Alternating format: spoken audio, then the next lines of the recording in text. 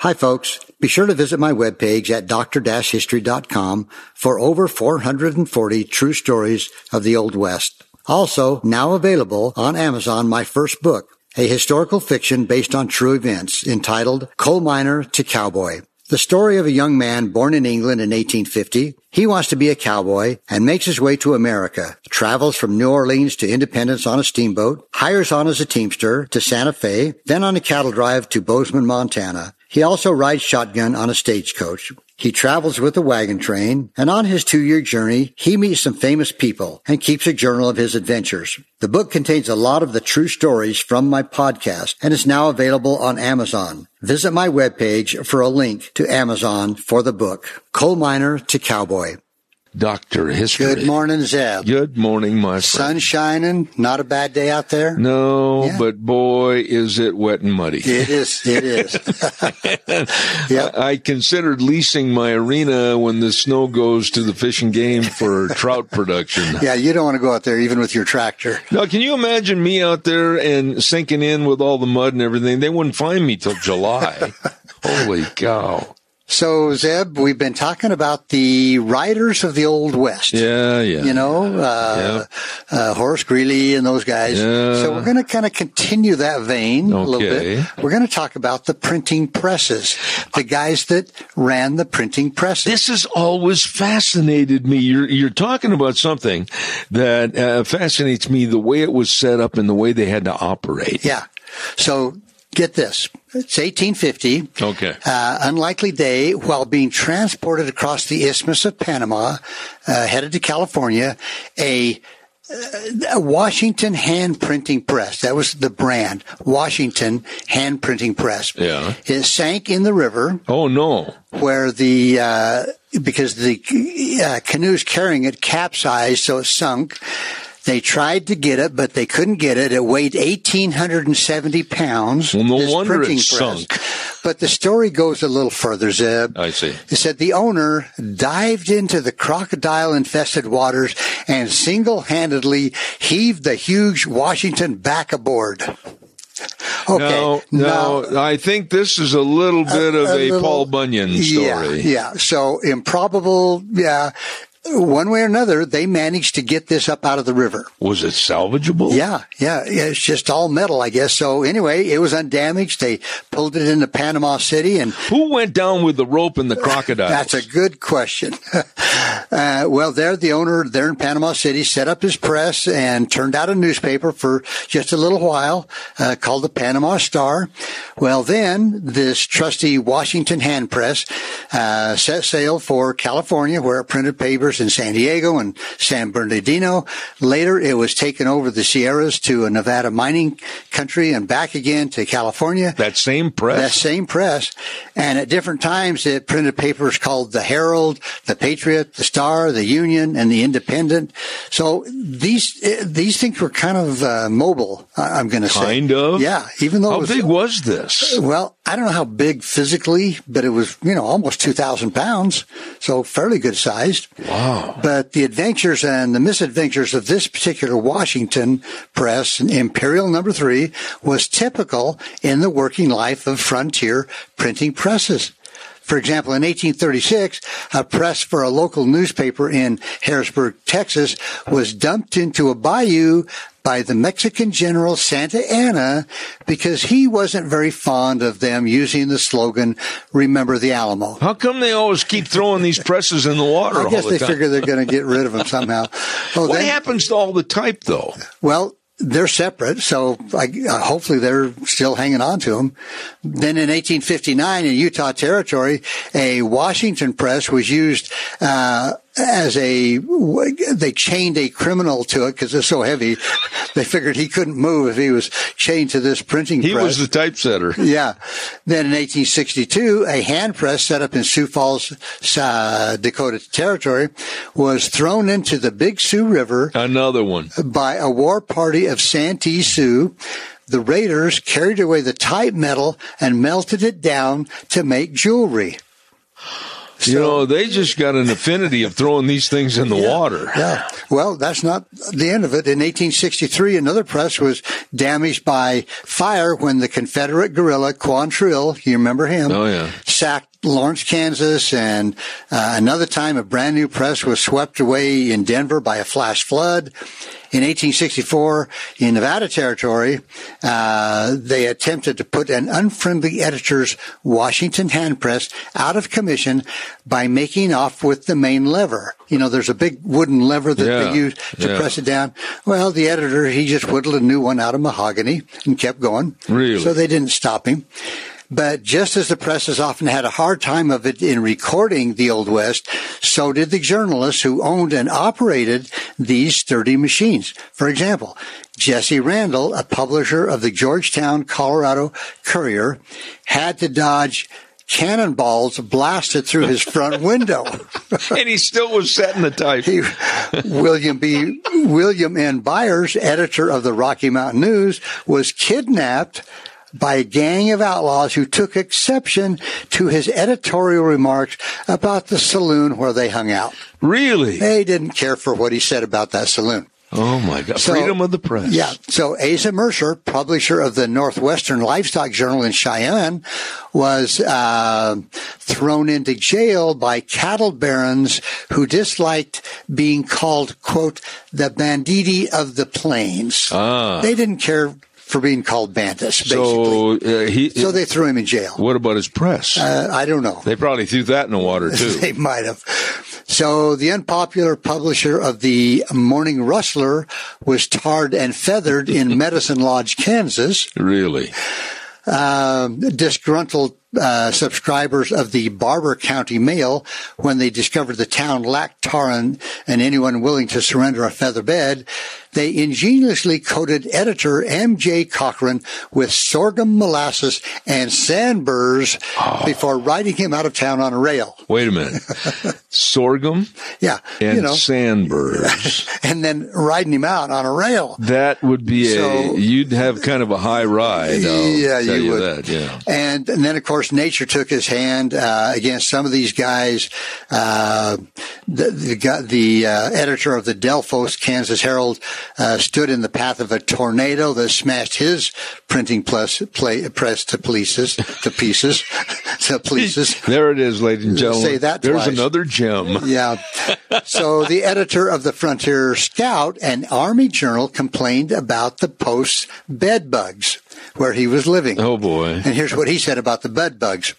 We have seen them in battalions, in divisions, in Army Corps, all sizes, regularly organized, thoroughly drilled. Referring to the bed bugs. And Joe Johnson of the Wood River Huntsman's Echo.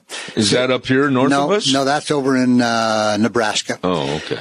Almost lost his one and only employee when grazing buffalo persisted in peeking into the office and scaring the daylights out of the printer. Now, the most unfortunate of them all was young Horace Myers, editor of the Corinne, Utah Daily Report. Just down the road. Yeah, he suffered so much anxiety trying to keep solvent. This is kind of sad. He ended it all by swallowing a lethal dose of laudanum. Really? He just did away with himself. Couldn't take it anymore. So, but despite the hazards and the casualty rate among editors who exposed their lives and property, the Old West had lots of newspapers, lots of them. In the last 2/3 of the 19th century, there was a total of 10,000 weekly and daily journals published in 17 Western states between 1858 and 1899. Nevada alone saw the launching of 205, but all but 25 of them survived. May I ask a question here? Sure. When they set the type on those old printers, yeah, I'm trying to think, didn't they have to set everything backwards? Yes, backwards, because when they print, you had to be pretty sharp not to mess that up. Exactly, yeah. Now, some of these newspapers were kind of fleeting, as the one called the BB Blizzard. The BB Blizzard. And you'll see why. It was printed at Kinsley, Kansas, late in January 1886 to entertain 300 passengers of the Atchison, Topeka, and Santa Fe Railroad who'd been stranded there by a raging snowstorm. No kidding. So they called it the BBB blizzard. Wow. Now, other journals like the San Francisco Chronicle, Denver's Rocky Mountain News, Salt Lake City's Deseret News, they were strong enough to survive for decades and, became pretty much fixtures of life in the Old West. Where were these printers manufactured? I'm going to guess they had to be back east, right? Okay. I'm going to say they had to be. All I don't know. But the thousands of men and some women who put out these papers were various. Some had been lawyers, preachers, teachers, postmasters, farmers, miners, even one circus clown. Like we have in Washington right now. By nature, they were restless, outspoken. They produced a highly personal brand of journalism. So they could... they kind of said, I guess, whatever they wanted to say within reason. In 1865, a 22-year-old Confederate soldier named Lee Freeman, we're going to talk about him for a little bit, okay? He was released from 13 months in the Norse prisoner of war camp, and this former combat telegrapher was able to land a job with the U.S. Army at Fort Kearny in Nebraska. There, in addition to sending and receiving military messages for his former enemies, Lee Freeman took over publication of the fort's newsletter called the Kearny Herald. Okay. Now, follow me with this. We're going to talk about this guy. So Lee Freeman sent for his older brother, Fred, also a former Confederate telegrapher, and together they turned the Herald into a genuine newspaper. And this is what's cool. Having access to the Army's telegraph wires, they enjoyed a built-in advantage over other journals in the region because they promised national and international news at least 2 days ahead of their competitor. Wow. So they had kind of a leg up on They were the Reuters of the time, yeah. Well, the coming of the Union Pacific in 1866 brought Fort Kearny first a boom and then kind of a bust. But the Freeman brothers, they were pretty sharp. They came upon this idea. They would become editors as transient as the railroad itself. Even better, they would get out ahead of the train whenever the construction crews approached a new path right away. The Freemans would be waiting, ready to print a newspaper. So they'd be ahead of the newspaper as they were progressing west. You mean ahead of the train? Ahead of the train, yeah. Oh. And all the workers. Yeah. So they had a newspaper before they even got to the end of the tracks. So they bought a new Washington hand press. That must have been a kind of a popular one. Evidently. This Washington hand press. If they weren't in the water. or rusted out.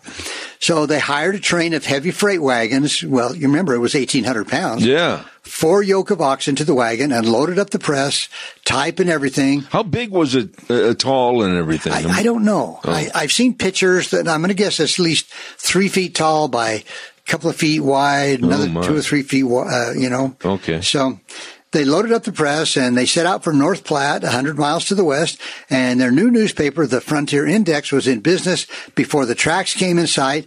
They quickly began to thrive as circulation and advertising boomed with the arrival of the crews. May I ask a question? Sure. Were they one of the first papers to get advertising for the papers? That's a good question. They all had advertisers. Really? But yeah, and so I think when they got to a new area, they would just go around to the various towns and try to get ads from the local people. So the North Platte boom lasted 6 months. When it began to slow, the Freeman brothers packed up and rolled with the railroad. They went through North Platte, Julesburg, Cheyenne, Laramie City, Fort Benton, Green River, Bear River, 25 different locations they set up ahead of the train, ahead of the tracks. Well, between Laramie and Fort Benton, the newspaper, the Index, wagon caravan, the brothers was attacked by a party of renegade whites, got up as Indians. The raiders abandoned the wagons when they discovered that the Index's properties didn't have anything to eat, wear, spend, or drink. So The Freeman's newspaper came to an untimely end in November 1868 in Wyoming. These temporary towns had been growing progressively more lawless as the rails moved toward Promontory, Utah, and the Bear River City was proving to be the worst of the lot, and that's where they were. And Freddie Freeman went on to be the first baseman for the Los Angeles Dodgers. He did? You knew that. I didn't think you'd catch that. So, as editors, the Freemans endorsed the vigilante committees that tried to enforce a degree of order. Well, one day when a group of graders on, how should we say, whiskey, staged a riot, the vigilantes broke up the demonstration. Brother Fred evidently was away at the time. Lee published a relatively mild, for him, editorial asserting that Bear River City has stood enough of the rowdy criminal element. Uh-oh. The graders rioted again, then got a rope and headed for the Index, the newspaper. This doesn't sound good. Which was housed in a tent. The story goes that a townsman knew they were coming, and he went to Lee. He knew that Lee was going to be in danger. So he took a mule to the back. Danger, heck, he was going to get hung. He took a mule to the back of a tent, which is where it was being printed. He slid it open, helped Lee mount a mule, and they dashed away to Fort Bridger, 20 miles away. Dashed away on a mule. Yeah. Okay. Well, the next day, the editor hurried back from Fort Bridger with a troop of cavalry with Lee, and the riot was put down, but the Index, the newspaper, was nothing remained but ashes, a jumble of type. The Washington Press was all smashed to pieces. Oh, my. I guess since they couldn't throw it in the water, they just smashed it up. So you got to have a puddle. You got to have. Well, so with the end of the Index, his career was ended. And his brother Lee, that was kind of the end of it. So they got discouraged and quit. Yeah. Oh, yeah. my. But, supplying news to the editor's own town was usually, you talked about marriages, births, deaths, 4th of July celebrations. Yeah. Sometimes there wasn't a lot, prairie fires, lodge meetings. Did they charge for these newspapers? Oh, yeah. Like maybe a nickel or something like that. I see. So, anyway, and a lot of the villages with nowhere to go, eventually the local news dried up. They didn't have anything. When there was not enough to say about their own areas, the Western editors started borrowing stories from some of the other local newspapers. Another much honored institution of Western journalism was the out-and-out hoax. The fake news, right. Some tall tale or dreamed up to fill in a deadline. Readers usually knew they were being lied to, but they enjoyed it. The more outrageous, the better editor. It's one of those days, Ken. One of those days. Editor Don Biggers in Texas, who had a newspaper called the Billy Goat, invented It doesn't get any better than that. He invented a terrible monster, the Wampus Cat. I've heard of that. Have you? Yeah. A ferocious beast, a cross between a wildcat, a badger, and a lobo wolf, and turned it loose to terrorize the countryside. Every week, he solemnly reported a new effort to hunt down the predator. The Wampus. The Wampus Cat lived on and on, too mean and wily for even the fastest guns in Texas. There you go. The Wampus Cat. Yep. Love that, don't you?